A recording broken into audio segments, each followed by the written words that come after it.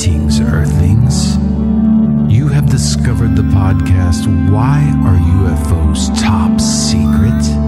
With expert Bob Bria. We're going against the wind. The wind's 120 knots from the west. Look at that thing, dude. Oh my gosh, dude. Wow. Have any targets up here? We just had something go right over the top of us that, I hate to say this, looked like a long cylindrical object that almost looked like a cruise missile type of thing moving really fast that went right over the top of us.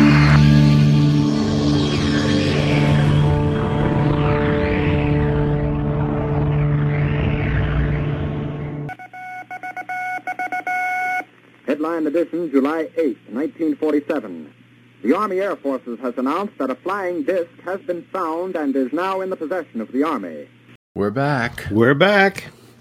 And the UFOs are certainly back. I'm going to pick up where I left off on the last episode. We were talking about E.T. and national security and the fate of the Earth.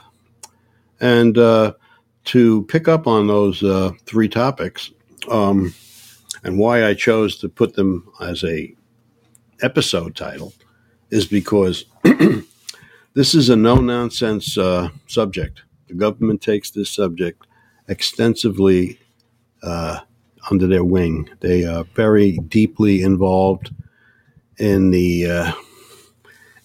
in keeping this subject from being known by the general public. And the more I spend time looking at that theory, I realize that they are doing just what I suspect they're doing, and that is they're telling lies.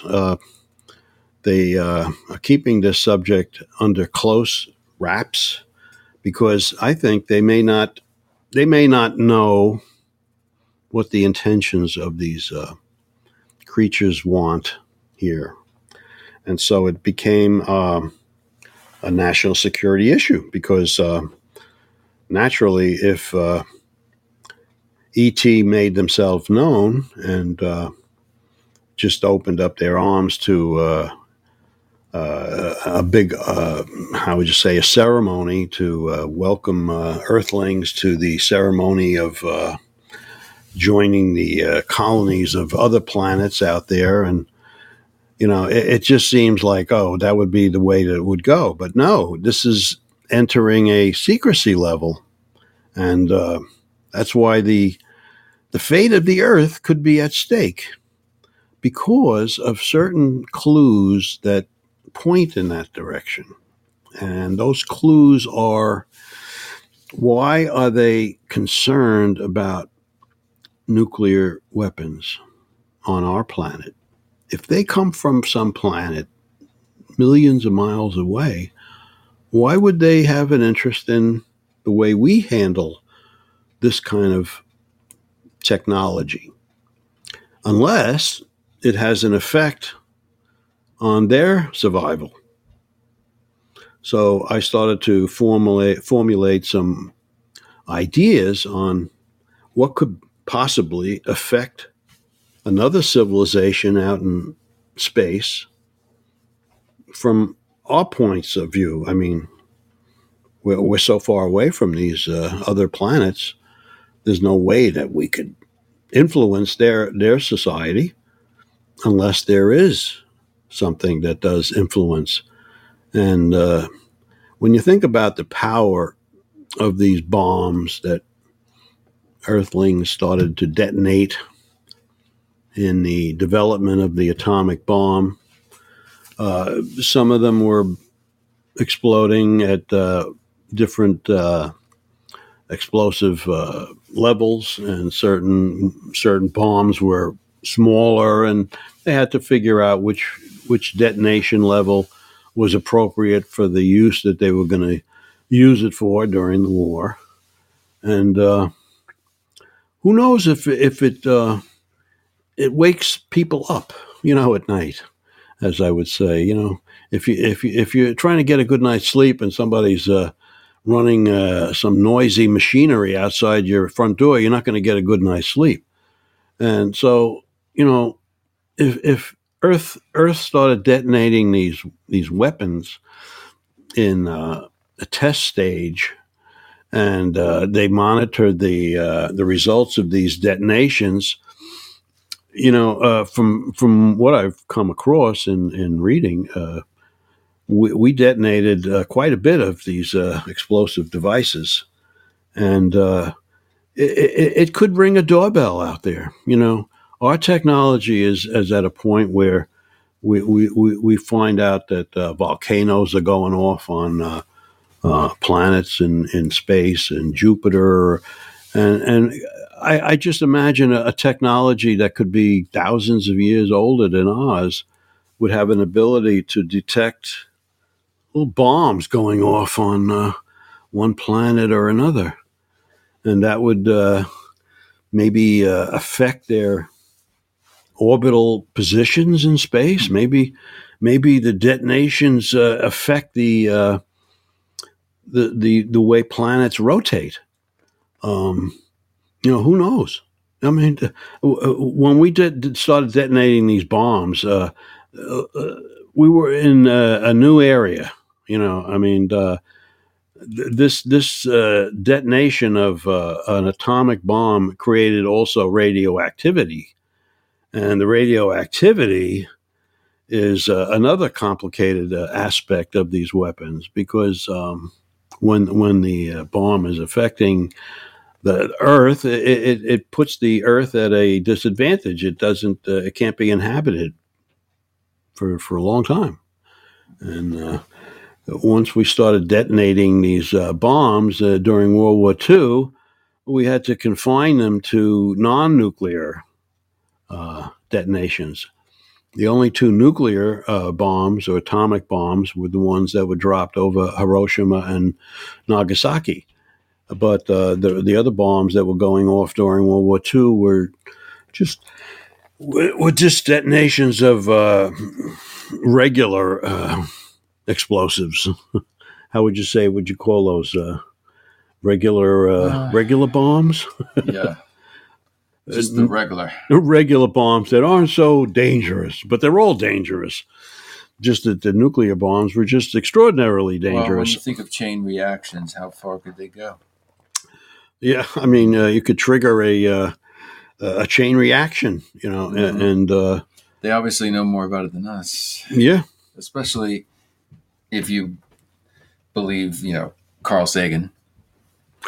Well, the man was quite smart, and he had a lot to say. And in fact, I came across a book of his that based on his thesis when he was in college, and he seemed to talk a lot about the Sumerian text and the Anunnaki, and he seemed to follow Eric von Daniken's theory almost. I was quite surprised when I read his thesis at school at Stanford, and he became very involved in the government, and he created a plaque for the I think it was the what was that satellite that had that plaque that he developed for? It had an explanation of humanity on it.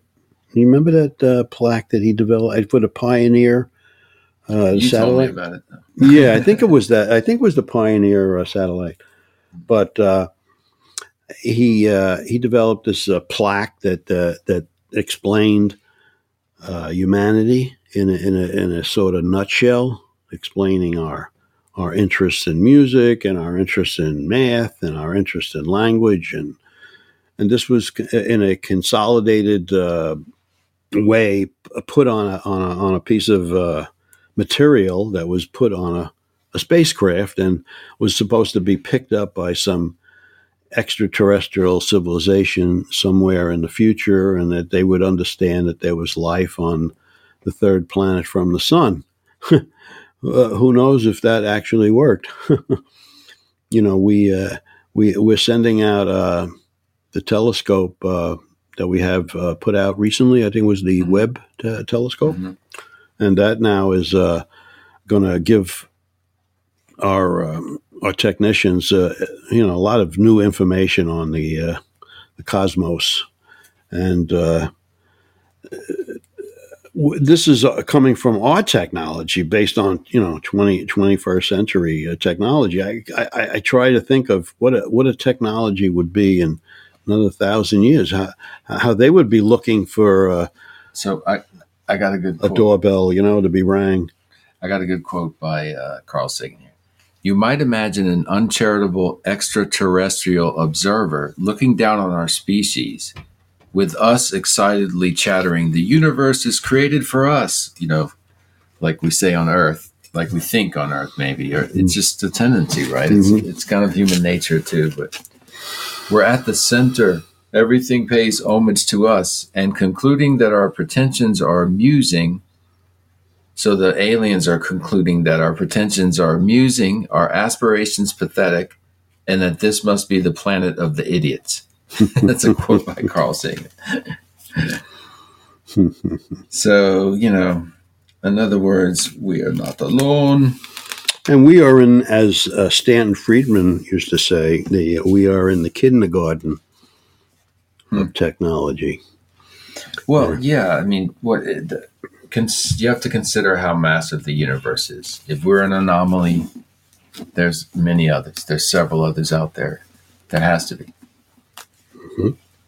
So were they created at the same time, or did they come into existence at the same time? Simultaneously? Or were they millions and billions of years before and after? Like he said, Carl Sagan has said many times, given enough time, anything is possible. And if the universe is truly infinite in its existence, and trying to gauge how old it is, there's no way to do it, because if there is no beginning and no end, right, it's useless to try to. How long will it take us to gain this knowledge? So I fall into that category where I accept the fact that the universe is infinite, and that the space that it's occupying with planets and asteroids and stars, and it's just mind-boggling. And we try to come up with a theory. Our astronomers come up with theories called the Big Bang theory, and then they came up with the steady state theory, and both of them are interesting. They provide a great discussion, but if the universe has continually been in existence forever, and it's just not gonna you're not gonna get anywhere with trying to figure out where it came from. If it's always been there. Yeah, well, I just wonder how much evidence is on this earth about what's happened in the past. I mean, look at that's what's so enchanting about the whole ancient astronauts. Yeah, the ancient astronaut theory ties in so well with the ET theory of visitation and occupation, because the TV show that's been on for the last, I think, 10 years now, the Ancient Alien Show, has a great crew of investigators who partake in the theory that von Daniken's books are based on evidence. They did a show about a week or two ago, which was quite interesting. They took a camera crew with them to specific places around the world that had massive blocks of stone that were put together in such a fashion that they defy explanation. A place called Sacsayhuaman in South America has walls with massive megalithic blocks that defy any explanation of how they were moved. Because they're not bricks that are poured into a mold and are perfectly formatted. They're stone concrete blocks made out of granite, and some of it's volcanic, some of it's not, some of it's made out of bauxite, different rocks, and some of it is cut in such a way that it defies explanation. The walls in Sacsayhuaman are put together in such a fashion, it's almost as though they were wet and soft before they were hard. Because the stone has so many angles. And the one next to it are fused perfectly together. Yeah, with no mortar. But they're not perfectly square. They're right. They're random and angular. Right. They're not like a 90-degree angle or 45-degree angle. They're raw rock, however it got chipped. Yeah, it's almost like they were soft and then they became hard once they were set. Mm-hmm. And they took this camera crew and they filmed these stones close up so you could see the significance of how close they were put together without the mortar. And then the camera crew is now transported over to places in Egypt and in other areas, which I can't recall at the second right now, but they have all similar construction techniques. And we didn't have any airplanes flying around back then, and how did this information get transported across the oceans? I mean, just the pyramids themselves, there's some pretty sound theories of technology that it holds, even is a transmitter itself of sorts, and the way that the water could have been used as a catalyst. The theories that have been energy of I don't know exactly how it works. The pyramids have had so many theories connected to them that we're still amazed at what they offer.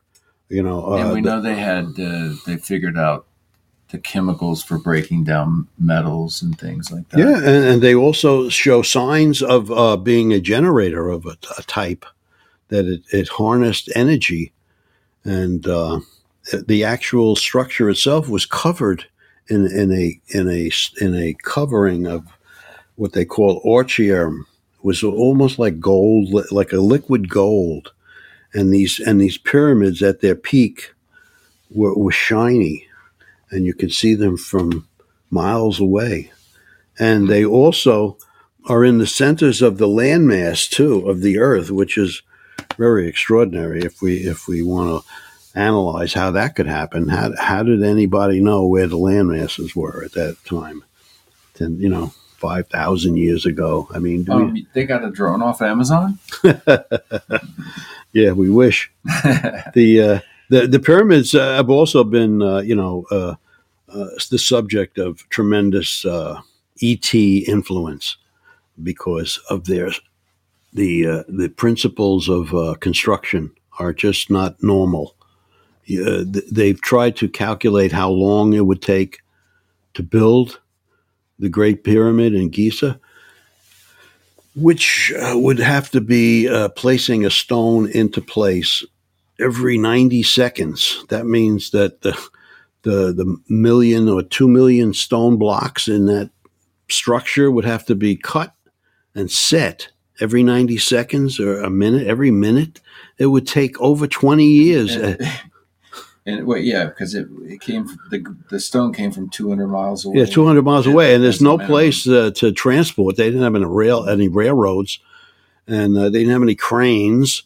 So the theory was that they dragged them on logs and trees, but there's not enough trees to supply all those stones with a roller mechanism, and the stones would crush the log if they were used. They've tried to recreate some things like that. Yeah, because they got nowhere, but they tried to come up with a theory. So then it all seems to boil back down to a civilization that existed that had a technology that was superior to ours. When you bring back people in the business of masonry and dealing with large substances like stone, they scratch their head when they try to calculate what it would be needed to move these stones, in an era when society was primitive. There's an island off the coast of the Philippines, and they have these stones that are sitting out in the Pacific. Yeah, the big, they're megaliths, I think. Yeah, and they're volcanic, and they were taken off of a cliff. And aren't they in the shape of faces? They're big faces. Oh, that's the Easter Island you're talking about. That's another problem over there. Who put those things up? But no, this place called, what the heck is the name of that? The name slips my mind right at the moment. But it's full with these rocks that just, they can't figure out how they were moved because they're so heavy with no cranes available on the island. How did they move them from 20 miles away? And the natives say that they floated there. They flew into place, which is a joke because rocks don't fly. Unless they were flown in. Yeah, unless they were flown in. But the subject of E.T. and the evolvement of mankind could be connected. Not that E.T. back then was the same E.T. that has penetrated our system today. You got to look at the latest images from the Webb telescope, the Southern Ring Nebula. Yeah, I've seen that. Yeah, it's beautiful. It's really something. Beautiful. It's kind of mysterious and, I don't know, mystic. Well, it has so much color, and it's interesting to look at it because it's just amazing. Almost looks like solar system and the colors that are out there. I wonder if we're getting to see every picture they take. So back what I was just saying a minute ago, the ET that came to Earth thousands of years ago looked like you and I. The ET that has come here during the last century were from someplace else. And they're called ET2 because they're extraterrestrial. But apparently the government, our government, does not want that information to be shared with the public. So it's classified, top secret, and it has stayed top secret since the 40s, even though they keep coming out with stories that they're watching these craft, and they've given them new names like what was the new name that they've given to UFO? It's a EAP or UAP. Yeah. Oh, that's right. I think it moved on from UAP. UAP, unidentified aerial phenomenon. Yeah, that was the last name they got. But these names that they attribute to these objects are just a continuation of the monitoring system that the U.S. Defense Department is giving to this subject. When the Majestic 12 papers became exposed and checked out by various investigators, the name MJ-12 has been found in many papers that have been requested by people who have looked for information from the government through the Freedom of Information Act request procedure, and a lot of information has peeked through that process and has shown that there is an MJ-12, even though they continually say that there is no such thing.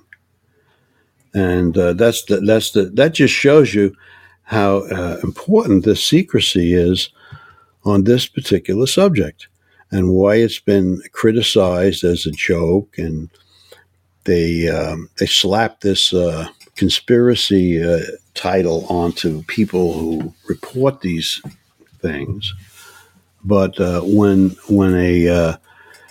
an object is involved in a crash, they have a whole procedure set it forth to recover this craft And you don't find much of that information in papers today. But when the SOM manual was released and supported the evidence that was in the initial Eisenhower briefing document, everything seemed to coordinate a very slick cover-up. And I'm still convinced that the public is not going to be told about it until they need to. That's what's so, it's kind of significant that they did release a couple of videos. The triangle green pulsing, unexplained. Mm-hmm. I don't think they classify them as UAPs, did they? No, they would just write it off as some reflection of or I guess off they the glass. did, whatever. But they decided to release those and actually make them public, even though they're still yet unexplained or not understood yet what those were. Yeah, but the excitement that those pilots exhibited when they saw these objects are quite extraordinary, because I have a pilot that's in my family, and he when he heard that, he said that they must have seen something, because they wouldn't have been that excited. They pilots don't. It's not that kind of job where you get Good evening, passengers. Sit back and relax. We've got the flight. We've got passing. We've got visitors. I don't think they'd be announcing that. Yeah, sit back and enjoy it. We're going to be on a long journey. You want to scare the heck out of them. But, again, there's also, would it be a good thing for everybody to know? No, a lot of times we're not making a judgment on that. A lot of times I speak to people who just can't conceive that our government could hold this subject quiet this long. And I said, well, yes, they can. They can. That was their answer, to release these two little videos that we keep seeing over and over and making new announcement on the same two videos. Yeah, right. Now we get to watch them backwards and forwards as well, and slow-mo. And yeah, well, the pilots are the ones that really convinced me in the early days of my interest in this subject. The pilots' descriptions from different airlines, private and military. Yeah, when you think about it, like, okay, you're reading it in the newspaper, such and such had a sighting, so and so had a sighting. You don't know if that's true or not. Yeah, but pilots are not random people, and especially the organization NICAP back in the 60s, which was a private UFO organization, was a big concern to, of all people, the CIA, because they didn't like this civilian group promoting this subject when they're trying to deny it. But what NICAP did is accumulate all the pilot sightings and put them in a book. Mm-hmm. And so that book became pretty interesting. I mean, at least on one episode, we have gone through that book. Yes. So you can look back in the archives there, folks. Yes. But it is a favorite of ours, the pilot accounts. We will come across that again, because it's of great interest in the way the pilots describe what they see. So the variations of the way that their descriptions coincide with other pilots, you can see that they're definitely talking about something that's not normal. Mm. And they specifically mentioned the zigzagging of the object. And that zigzagging motion is really the thing that can really trigger your emotion. Like Zorro. Yeah, you see something zigzagging in the sky, you're going to be stimulated to continue looking at it, because it's going to grab your attention. And when a pilot sees something like that zigging, they're going to get extremely excited about it, because they don't want to crash into it, number one, and they want to report it to their air traffic controllers. So I haven't talked about it much, but yes, I have seen it myself. the Oh, yes, you zigzag did. That's right. You did mention that on a to me. camping trip with my family, so I wasn't the only one. But Oh, you're not alone, Bob. I have never seen anything like it before or since. Well, I haven't been as lucky as you. It seemed I've like looked for them. 100-mile zigzags in a split second, and there was 4 or 5 of them. So Those are the things I look for, and I've been looking for these objects for years, and I still haven't seen anything. But I do look, and I know they're up but there. you've got a lot of proof sitting around. I have a lot of evidence, and that evidence keeps me updated because I review it, and I see that the interest that the military had back in the 50s was so great, and that today you don't hear any real significant interest in it. It's almost like, oh, it was interesting then, but now it's not interesting. But we're still looking at it. So why are you looking at it if it's not true? I mean, the contradictions are hilarious. Yeah, So we're gonna cover this in the next. and they're documented. Yes, and they're documented. I will get back to this on our next episode, and we're going to sign off today. And I'm going to have something to eat. And wish you a happy Halloween. That's right. Don't get spooked out. But Dress as an alien. You know the coolest outfit is that little. You put on it's like a nylon thing, and I don't know if they poof some air into it or it holds air. You blow it up, and the alien is like carrying the person. Oh, but it's really just one person in there. Oh, you mean like this? Those look so cool. Yes, something like that. But that one looks more authentic and scarier. I don't know. I'm talking about a kid's thing here. So, thank you, everyone. UFO's Top Secret, signing off. Take care now. Sayonara.